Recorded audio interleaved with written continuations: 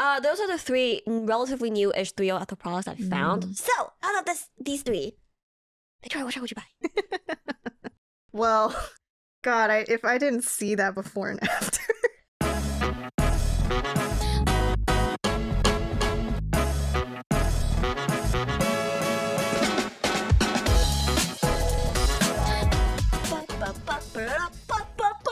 All right, we're back. We're back. It's episode 20. I lost count.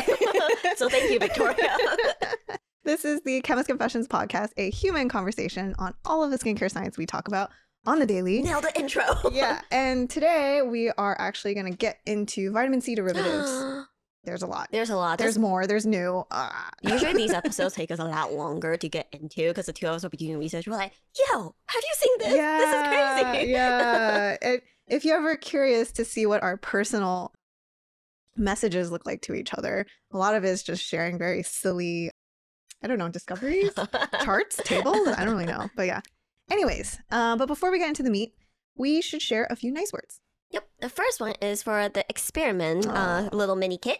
And the title is Excellent Idea and Experiment. The concept of these samples is genius, and there's plenty in the bottles to really know how they work for me. I have no complaints, and I'm happy to report I found a match with more than one product. Woo! Yeah. So if you're wondering what the experiment is, this is our new Gen 4 mini kit. Mm-hmm. As we launch, we know that ultimately skin is so personal, and really it would just help to give little minis. So we created this experiment kit for everyone, and you can actually select by what HA booster you would like to trial.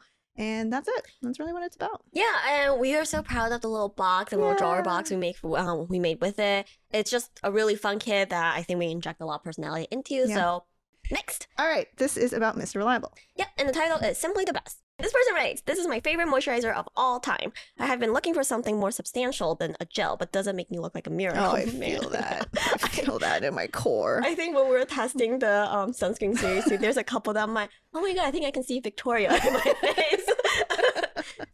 Anyway, Mr. Reliable fits my needs perfectly, and I can't imagine my face without it. Yay! Woo! Any nice words about our Gen 2 we have to share. Yep, and for those of you new to the brand or wondering what the difference between Gen 1 and Gen 2 is, we definitely pack a lot more barrier-loving actives into Gen 2. It's also more of a little bit goes a long way texture. Yeah. It's still fresh, but it does pack more of a hydration punch. So if you have oily skin, 1 pump will do the job. Sometimes even that 3/4 of a pump will do the job on a muggier day. I have dry skin. Even for me, 1 full pump will do it for most days. If it's a little dry, I go with like 1.5 pumps. Yeah. And for oily skin, this is a win, I can tell you, because Mr. Reliable lasts way longer. So, bueno. Yes. All right. And our final nice word is about Bon Voyage. The title is So Smooth and Hydrated. Short and sweet. She writes, this moisturizer is incredible. I use it all over my face and neck at night, and I have woken up with super smooth and hydrated skin. I love that she writes about Bon Voyage like it's a moisturizer. Mm-hmm. We should mention it is an occlusive balm. Mm-hmm. It is completely anhydrous. And what that means is it's all waxes and butters. Mm-hmm.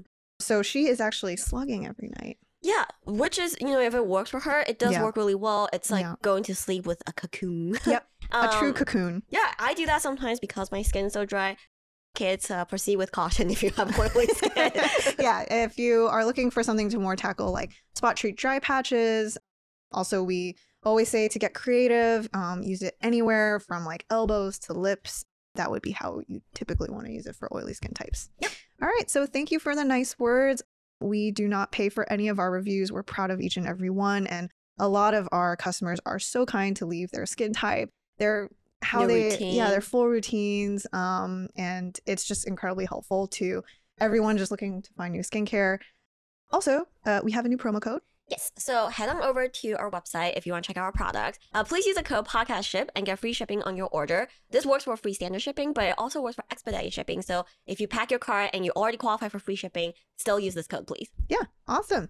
All right, so because this is a dense one, we are going to head straight into the meat. And in this first realm of meat, we are going to look at vitamin C derivatives, MAP, ascorbyl palmitate, as well as a little bit of SAP. MAP being magnesium ascorbyl phosphate and SAP being sodium ascorbyl phosphate. Yes. Good night. Don't leave me, Gloria. All right. Don't leave me. I will say bear with us. Yeah. I feel like these episodes can be really difficult to talk about because you'll realize that even though these are all vitamin C's, they are all different. And this is why I get really... Theme. That's the theme. Yeah, and I get kind of annoyed with products that claim just like broad stroke vitamin C benefits, and you think you're getting, like the stuff, the 3 core benefits of ascorbic acid, brightening, antioxidant, and collagen boosting.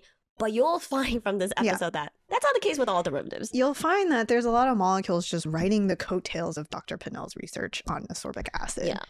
But in this first part, I did want to talk about more of this friendly competition that was going on between these different vitamin C's. Friendly is a strong word here. Some were very aggressive, Dr. Pinnell. But anyways, we should say last week, I think we briefly mentioned how there was a little bit of this like turf war going on.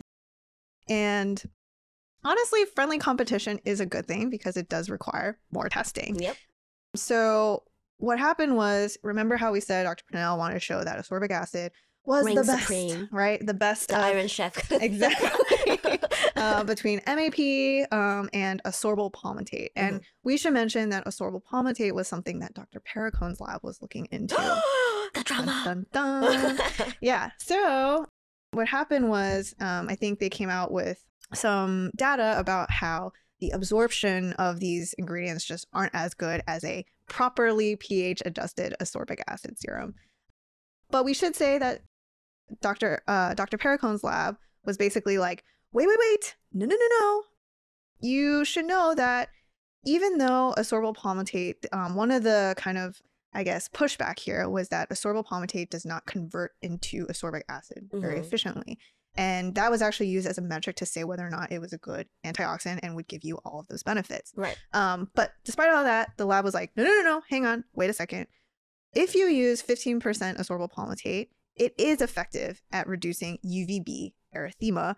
It basically was saying, like, just because it doesn't fall into that one, it doesn't pass that specific test, it still has these benefits. So it's kind of a like fun little side story. I think that's like such a good concept to talk about in general, because a lot of times when it comes to derivatives, that is one of the things they harp on, which is, does it convert to the molecule that it's derived from, which has a proven benefit. Yeah. So they do that study, and if it converts, they're like, hey, you're definitely still getting some of the OG proven molecule, therefore it works. And that's how sometimes the derivatives skip clinical testing. But then another question is, how does the derivatives in their non-converted form work with skin? Because the reality is, with anything reaction-wise, it's never going to go to 100% completion. So anyway, I just think that's like, this is a really interesting concept here that Dr. Pericone's like, you know what? I don't give a rat's it actually does it convert to AA? I don't care, because it still works. And I should also mention that, like, also because ascorbic acid is water-based, and then a lot of these are actually not completely water-soluble. Some of them are more lipophilic. Some of them are they're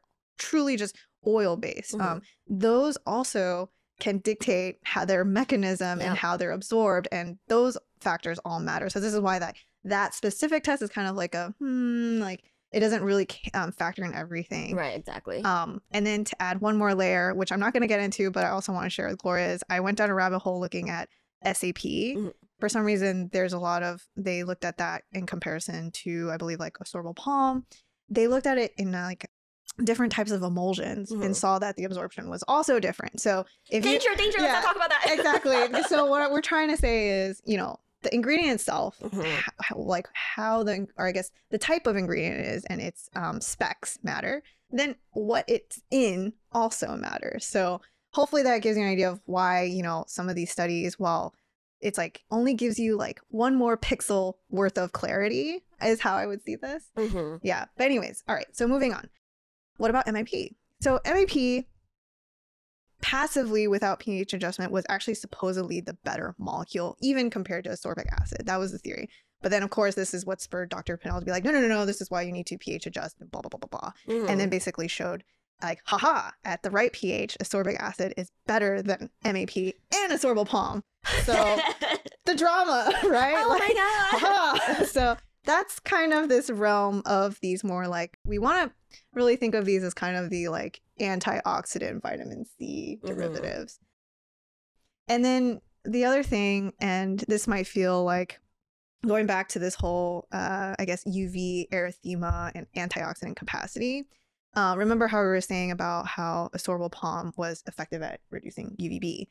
Well, this is also when Dr. Pennell was like, yeah, but that's UVB. UVA also matters. Oh And this my is God. actually what led to them finding the synergy between vitamin E and ascorbic acid, because each of these individually were not good at, I guess, treating UV erythema in both UVA and UVB, but together they're better at covering both. So that's kind of this like fun fact for you guys. Like, the whole antioxidant realm, kind of crazy, So right? a little friendly or maybe not so friendly competition helps Yes. us all. Yes, exactly. And then we found a really great review paper. Bless this person's heart, because they really tried to tackle the gamut of vitamin C derivatives and how they compare. Mm-hmm. Not even just looking at the percutaneous absorption within skin, but also looking at its UV benefits, stability, and even, you know, they look at like things that we don't care about, which is like tumor inhibition. So what they did do was try to give some comparison of how do all these stand when you across the board, Mm-hmm. right? So what we should say is, first of all, ascorbic acid is the only one that requires a lower pH, where everything else does not need that stringent of a pH requirement. Yeah, so that's one. The second thing is, we were talking about this whole conversion to ascorbic acid. Even though, so we saw that ascorbyl palmitate, this doesn't necessarily matter, but a lot of these other MAP, actually MAP specifically, was shown to also convert to ascorbic acid, which is important in trying to understand how MAP's like benefits are for skin. And then finally, the other thing that probably is the most interesting is talking about UV erythema, these like antioxidant benefits. So SAP does actually have human in vivo data showing that it does provide benefits. So yay.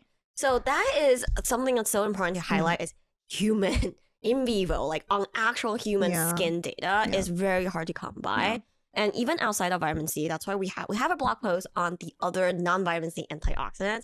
And it was so hard for us to talk about because a lot of them write on in vitro data.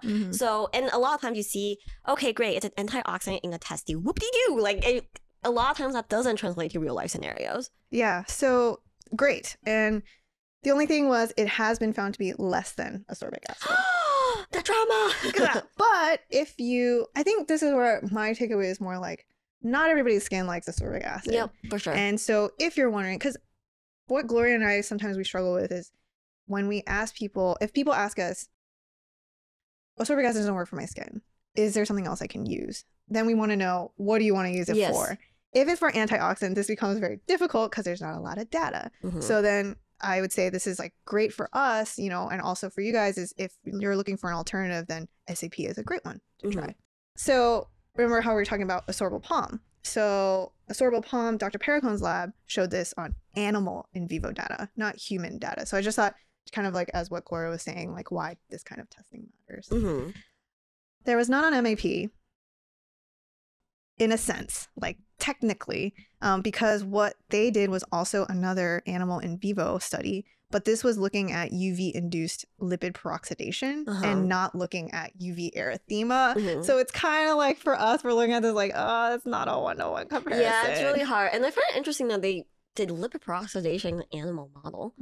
And what they're peroxidizing on these animals may not be what's peroxidizing on your face. Yeah, and that's the struggle with translating animal data to human skin. So yeah, that's a great question.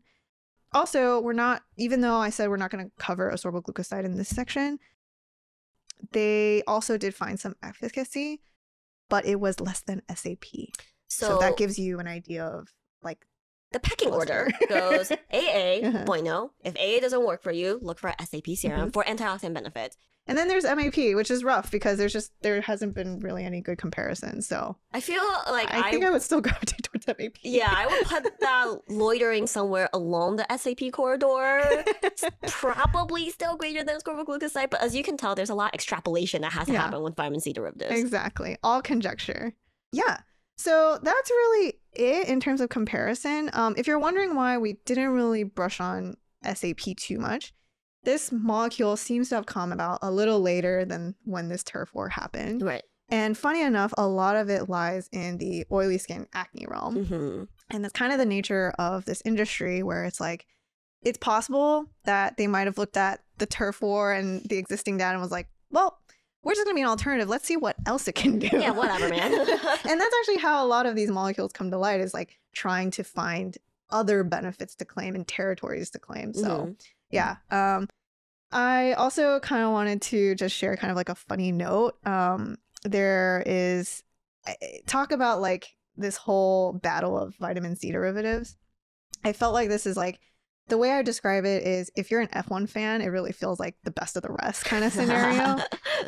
When it came to like percutaneous absorption studies, a lot of these were like, wait. So for example, ascorbic tetraisopalmitate, they were like, wait, I have better percutaneous absorption efficacy than MAP. And then 3-O-ethyl sorbate is like, wait, but I'm better than ascorbic glucoside. Like they all did their comparisons, but the way they do it is like not to take down some of the big ones. It's like they're little like sniping like a little teeny tiny BB gun, like pew pew. Yeah. I absorb better than that guy. At least I'm better than ascorbic glucoside, am I right? So I found it kind of entertaining in that sense. But that's just how science is. Yeah, so that's it. That's it for me, part 1. Yeah, so this is a quick review of a lot. Honestly, this chart you've probably seen posted a few times from not just us, but other people who dabble in this realm as well. If you squint at this chart, you're going to get a little cross-eyed and confused. For sure. Because there isn't a clear winner, right? There's this one has good data in this department, but wait, this one might be better for brightening, but wait, that one doesn't absorb. And it's really hard to say which one is the best. So we're going to get into it a little bit more in Meat Part 2 in terms of how to shop these derivatives, what some of our guidelines are. And I want to mention just one little side note here is on the chart, you'll see ingredients like 3-O-ethyl ascorbic acid. And in the chart, you'll see a lingo called parentheses trade publication. And that's what we'll get into in Meat Part 2 is on the industry side, people who produce these vitamin C derivatives, the people that's actually putting the tails and the hands and the random groups on these derivatives are like, hey, well, since you guys are so interested in a different type of vitamin C, we can put our spin on it. And for those, it's extra hard for us to talk about because the data comes from trade publications, from the suppliers, or from an industry group that does like a teeny tiny study. It's less academic based. Yeah. And so if you feel like we kind of just threw a bunch of testing and lingo at you, I think how we would sum this up is SAP and MAP we consider to be the OG derivatives that we typically recommend if ascorbic acid doesn't quite work for your skin type, just because of the data behind it. I will say ascorbic palmitate is that one that I don't really talk about, but there is data behind it, and you can consider it to be part of this realm as well. But just keep in mind that this ingredient does also need quite a high percentage. And I think that's something that Gloria and I do not come across a lot in the product realm. So that's probably how I would sum this up. And especially considering for AOX, like we're really speaking more in the antioxidant, free radical prevention arena, and not in the brightening and all that other skincare claim arena that we'll get into in Me Part 2. All right, and after a lot of that stuff, it's time to break it up. Let's break it up. All right, it's Animal Fun Fact Corner, and today it's my turn. Today we are talking about snails. This is because I went down the rabbit hole of looking at snail mucin again, and it was been trending on TikTok. My brother bought a bottle, and I'm like, let me just brush up on this stuff. And then I gave up on that and looked at just snails in general. And then was like, we need an Animal Fun Fact Corner, so let's just learn about snails. Anyways, it turns out, you guys know it through skincare because it gets tied to a lot of really crazy skincare claims. Anything from acne, anti-aging, it's just the works, wrinkles, like anything. It's just this magical new elixir that everyone loves. So then I started looking into the sources, which led me to types of snails. Turns out there's like 40,000 species of snails out there. Then I stumbled upon people's PhD undergrad theses about snail secretions. Doctors of snails, yes. And learned that, first of all, snails are so diverse because they can live anywhere in saltwater, freshwater, land. And their microbiome can be very different per body part area, just like ours. So the snail slime on their feeties different than the snail slime on their back. That's so cute, snail feeties. Slimy feeties. So then I decided, all right, Sorry, I just picture someone selling the latest, greatest snail-musing serum and it's like, from feces only. You don't understand. Bottom of snail, most effective. Yeah. Back of snail, no good. The other brand that I will not name totally gets it from the back. Oh. Yeah, exactly. Then I started getting into types of snails, and then Gloria and we started talking about the biggest snail ever, which is, the biggest snail is the giant African land snail called the Lysochatina furica. Probably butchered that. Furica. But yes. So, turns out this guy has quite a past. About 8 inches in length. This is definitely bigger than my palm. Yeah. Like, yay big. Like, yeah. 8 inches. Got it. Yeah. The shells have a conical shape, which, fun fact, the actual shells grow with the snail. So, not like a hermit crab where they have to go find bigger new homes. shells. Yeah. And they eat anything, like from plant material to fungi to paper and cardboard. They'll eat anything. And you'll realize they'll eat anything with this specific species because they also mention that in rare instances they can consume each other, which is quite gross. Oh. Which is very odd. Oh. Yeah. So weird. If you see 2 giant African snails that look like they may be reproducing, they might actually be eating each other. No. Oh, okay. No. Turns out this snail is actually an incredibly invasive species. Oh, I have heard that, like big snail problems. Yes, it has a massive appetite and actually spreads a lot of diseases, and for both plant and human. Humans? Yes. Oh. There's actually been some disaster attempts at fixing this big snail problem, literally. And the first one was actually to just use it as a food resource. So do they marinate it, saute it? But then turns out that they actually can spread a very serious strain of meningitis. Oh no! So then they were like, don't saute it. This does not work for us. The second one was also very interesting, where they wanted to introduce it as kind of a food reserve for the American military. And the snails, they broke out of their food captivity. Wait, how? How did they break? Did they chew through the lock or something? I don't know. Maybe they're just like, let it go. I mean, this is still a snail. They're not the fastest thing on Earth. No, yeah. So what they decided to do was, let's just introduce a carnivorous species what could of go snail wrong? Called the Florida rosy wolf snail.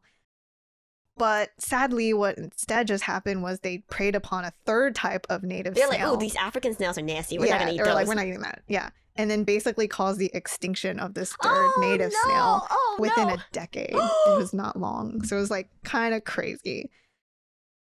Anyways, if you're wondering like where these reside, typically found in East Africa, but because of their invasive nature, they've been found everywhere. It's actually been found in China, Taiwan, and India, and the US as well.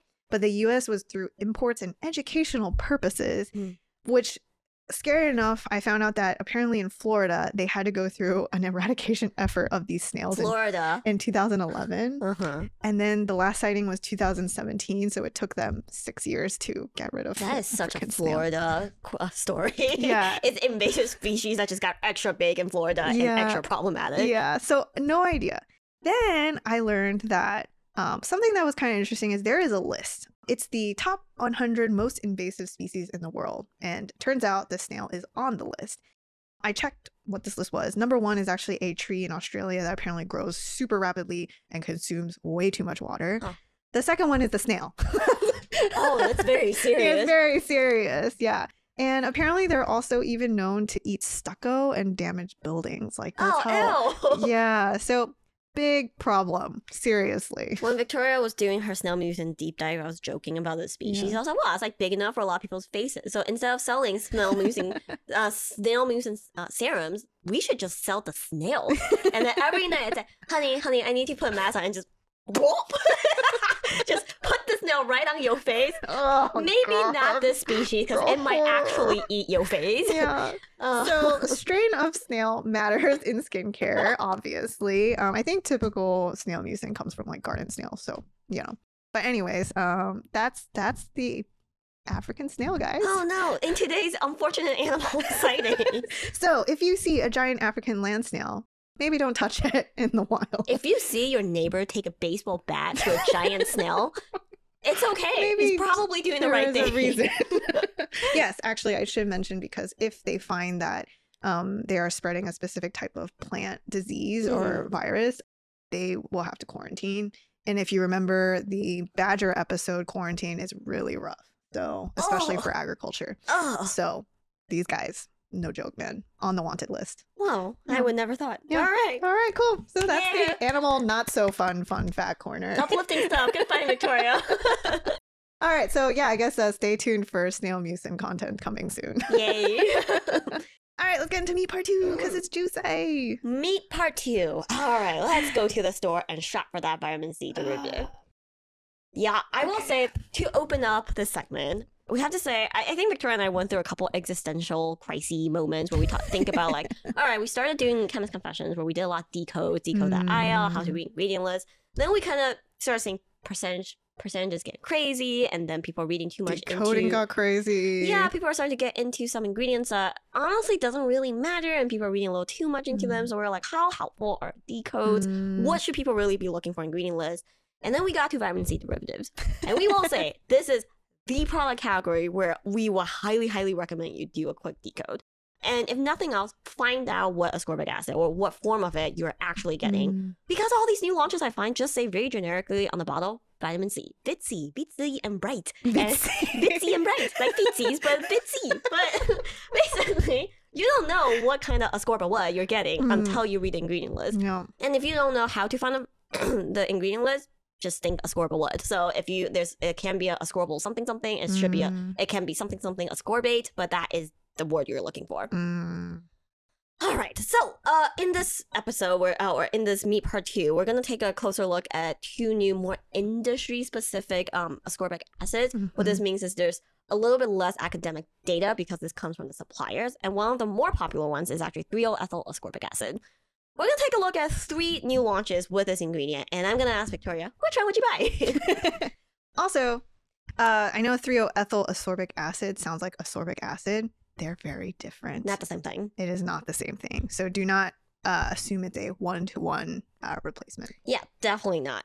So, to start, Sephora's own brand has an SAP with 3-O-ethyl ascorbic acid. They claim that this combination comes in at 7%.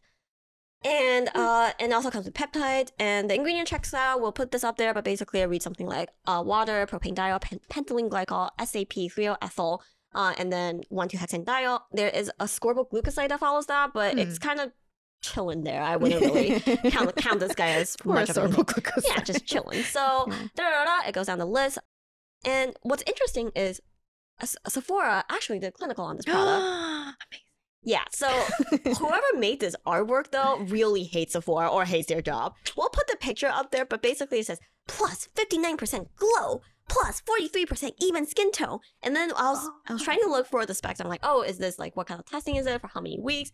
There is a little asterisk underneath that, and it is so small, I can't see it at all. So if you really zoom in, you see, scientific test on 21 volunteers after 28 days of application. That is tiny. Yeah, I think that's the width of the line pointing to the bottle. Yeah, it is super duper tiny, and I don't know why it's so small, but it doesn't have to be that small. And it actually looks like either it's a typo or they did 2 tests, because one has 21 volunteers and one has 22 volunteers.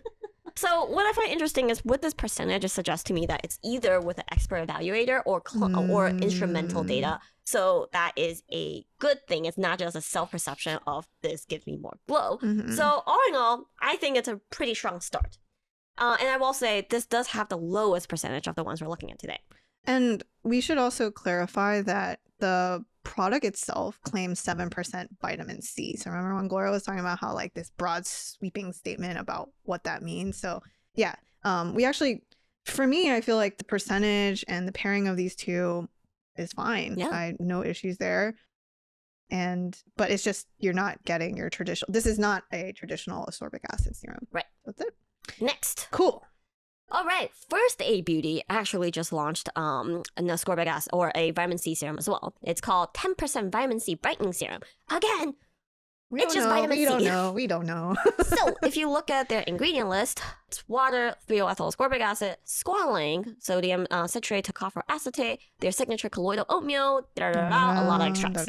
So 3-O-ethyl, back again. Yep, and the claims I kind of want to call out because they call out vitamin C visibly brightens and reduces look of fine lines and wrinkles. Vitamin E softens skins and fights free radicals, squalling, locks in moisture. Cool. I like the pause. Yeah, it's squalling.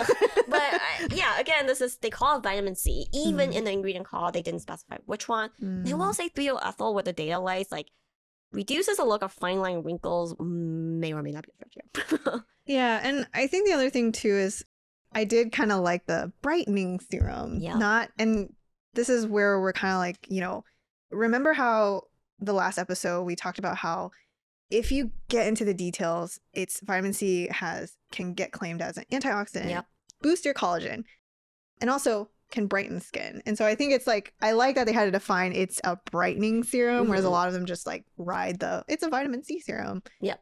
Take from it what you will. Yep. And I'm so glad you said that because I want to highlight their before and after picture. First of all, it's done after 10 days. And what are you supposed to see after 10 days? It's not a lot. And I will say, depending on the monitor you're using, depending on the browser you're using, it can look like she looks a little darker after 10 days. And why was this the chosen before and after? Yeah, we'll put the picture up, but for podcast listeners, just take it from us. Check it out on the Sephora's listing. It honestly doesn't look better.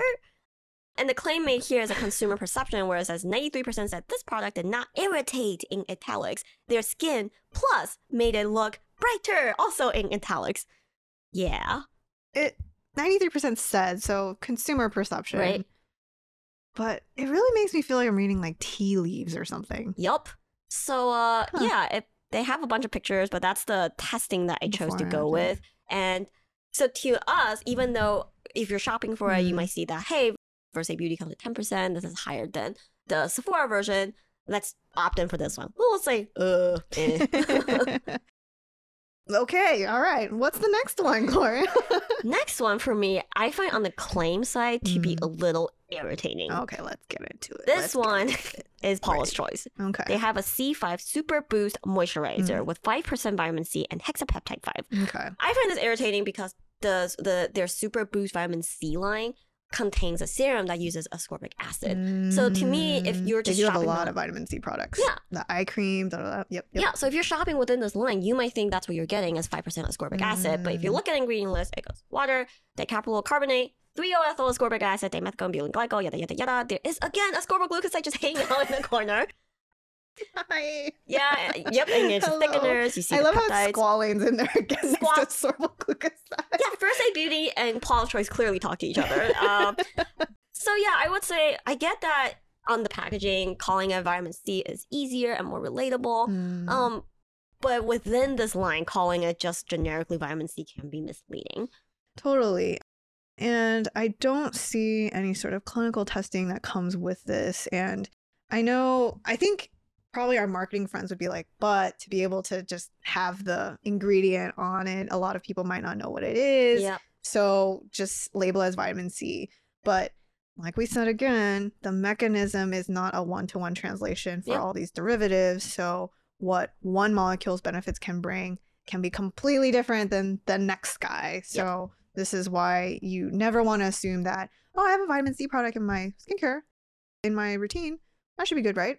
For antioxidants. It depends. Yeah, for sure. So, yeah. So yeah, those are the 3 relatively new-ish 3-O-ethyl products I found. So out of these 3, Victoria, which one would you buy? Well, God, if I didn't see that before and after. Yeah, probably the Sephora one.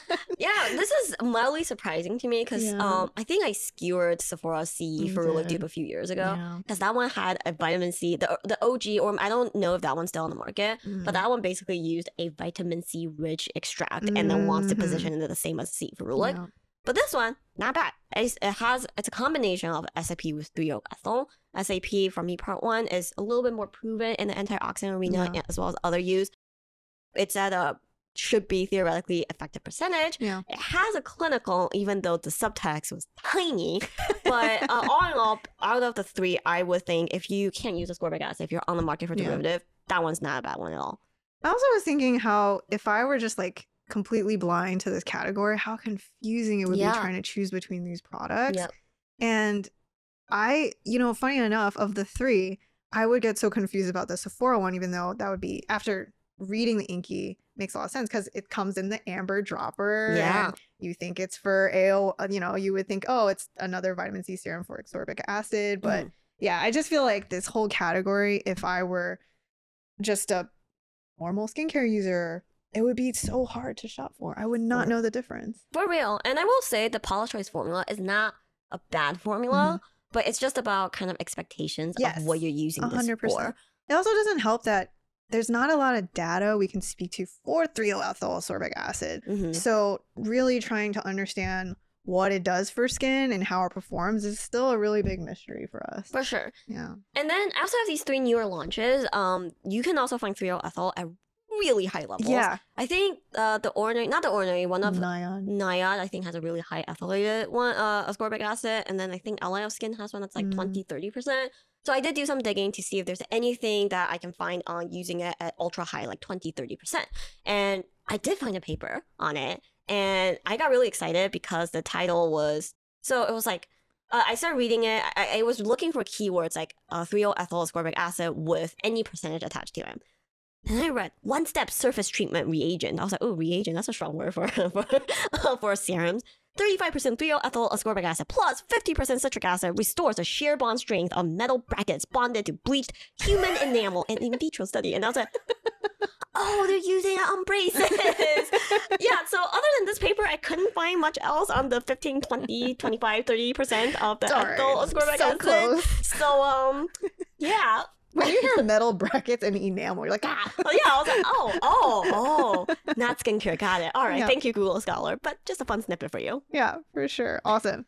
All right, so 3-O-ethyl is definitely a very popular one right now. There's also THC ascorbate, but there is a new kid on the block that we should talk about because it's in a couple newer launches, and lots of mystery around this one for sure. Yes. So this one I will say is not in as many products, but I would suspect it's coming. You'll probably see more of it. And that's just how it goes. If something catches wind or you feel like, oh, vitamin C space is getting so crowded, let's venture out into my own special derivative. So you might start seeing words like glycerol ascorbate in your products. And one of the most well-known products that has this ingredient is Tatcha's, is it called Violet C? It is called Tatcha Violet C Brightening Serum. Also brightening. All right. So this one uses what they call a bis-glycerol ascorbate. And kind of like the name suggests, it's ascorbic acid with 2 glycerin groups attached to it. And I started digging and I realized this is a proprietary ingredient. This is on the supply, another industry trade ingredient, and came from a Japanese company. And I found a paper on it. I was like, oh, Victoria, I found a paper on it. And I opened it.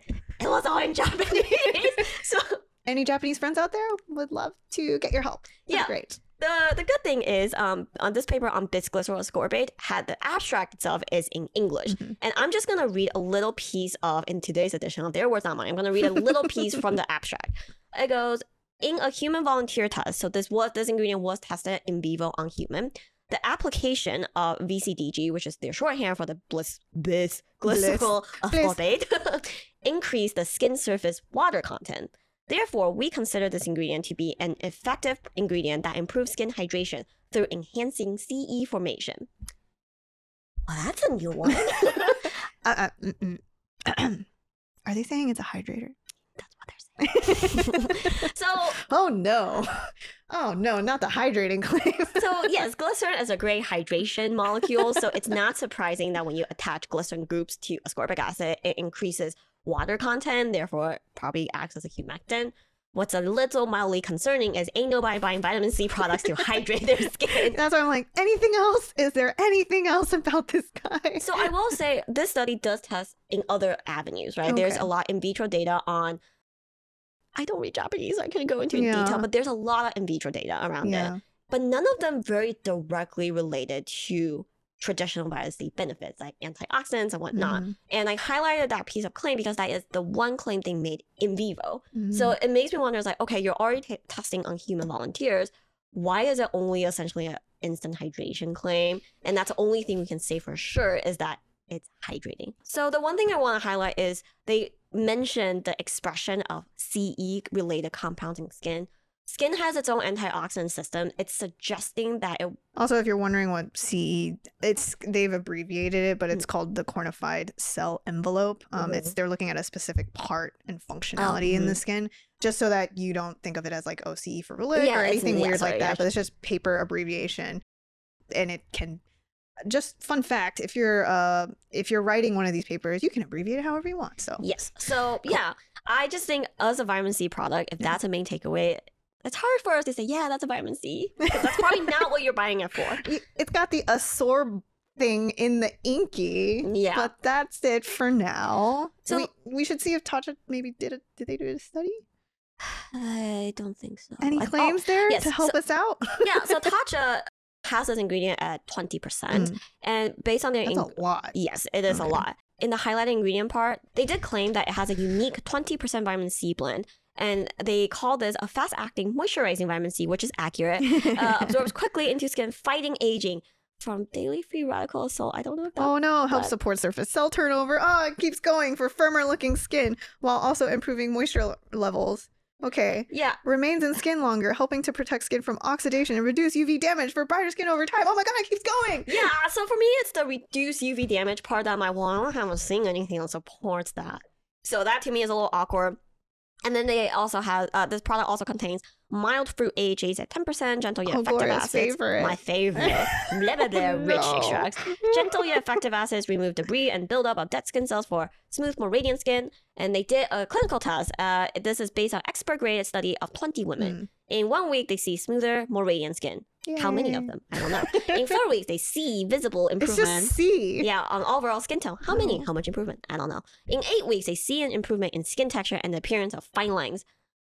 I just want to call out that this is a terrible way of sharing results. Yeah, like, really not good. So that's from the Sephora description part, and I do want to call out the one stat that they chose to posterify in the gallery is is that after 4 weeks, 95% showed improvement in overall skin tone. Okay. Based on an expert grader study of 20 women. So that's actually a true clinical, not a consumer perception. Yeah. So the majority of people saw some level of improvement in skin tone. I will say though, this to me isn't supporting evidence for this ascorbic acid in particular, because they also have the 10% vitamin C. So it's hydrating. It kind of maybe mildly improves skin turnover. These can all factor in here. And again, this goes back to maybe with this testing, we can say at 20%, such a high level use, it does softly brighten skin.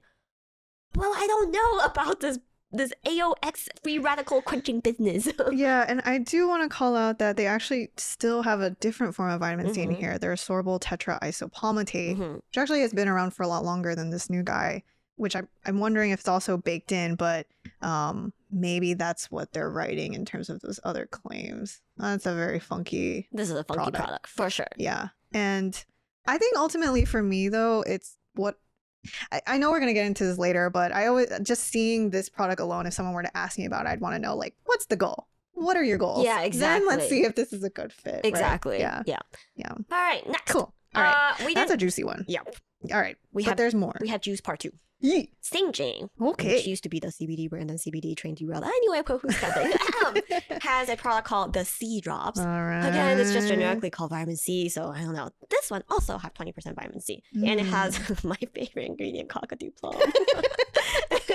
But Gloria, it contains 100 times more vitamin C than oranges. Yeah, it must be so potent, right? Don't make her do the rant. But anyways. Yes, but whatever. The ingredient list goes propane, diol, water, glycerin, 3-glycerol ascorbate, ferulic acid. Glycerol sorbate. Yep, cockatoo plum extract, arnica flower, yada yada yada.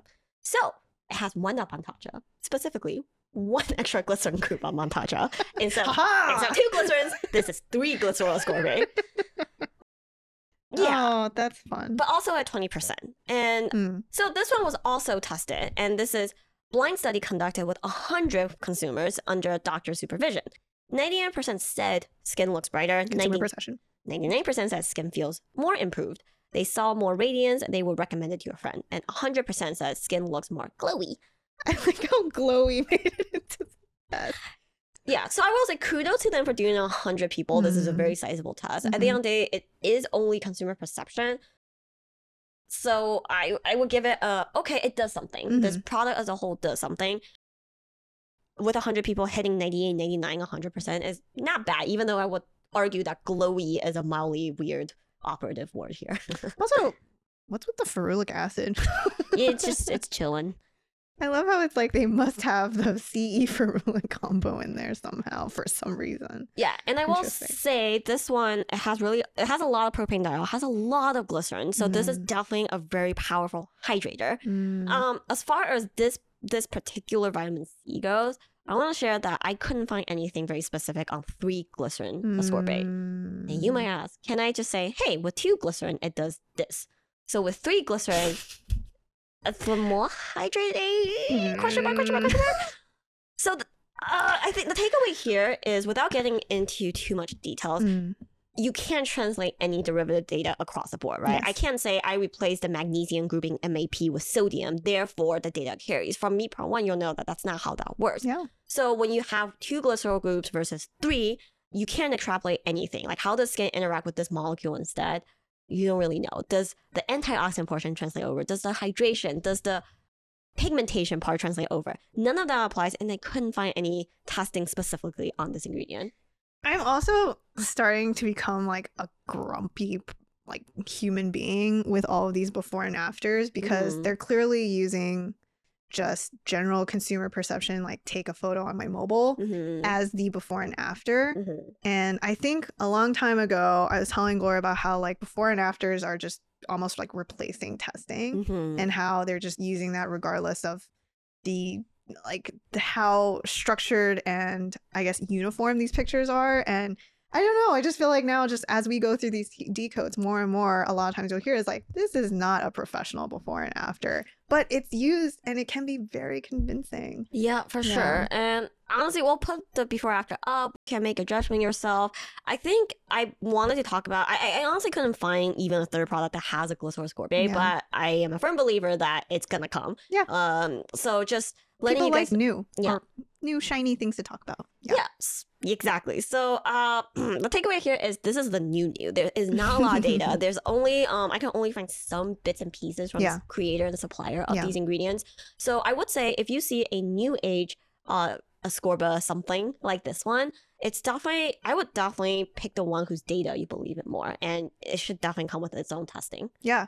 So I think, to sum up a lot of meat, some feeling a little random, we have a few takeaways. The first thing being, decoding vitamin C molecules here is really helpful. These are all just called C somethings. Yeah, and it can be the difference between what you're trying to accomplish in your skin routine goals. Are you getting the antioxidant benefit? Do you want brightening benefits? Are you trying to, I don't know, you want that collagen production benefit we talk about? Those, not everyone performs the same way. Some don't quite seem to perform at all, which is concerning. So yeah, that would be our first one. So that's number 1. And number 2 is, have you considered trying ascorbic acid? Check out our episode from 2 weeks ago if you're wondering, in a sea of dupes, which one you might want to try for. If that works for you, you can tolerate the mildly hot doggy dog smell. Yeah. And it's still the OG for a good reason. Yeah. Otherwise, we will be sharing an upcoming blog post. We're probably going to figure out some sort of segmentation to try to think about, how to create a better picture of how all these vitamin C molecules work or don't work. And then ultimately, if you see the next product you want to buy and it just says vitamin C, give it a look and let us know if you have any questions. Yeah. And hopefully this was helpful. Yeah, hopefully this was helpful. Yeah. We will be back next week talking about what I don't know, because doing this episode took a lot out of us. Otherwise, where can they find us, Gloria? You can find us on our website at chemistconfessions.com that recently got a facelift. You can DM us on Instagram at chemist.confessions, or you can email us at info@chemistconfessions.com. Otherwise, thank you guys for listening. We will see you next time.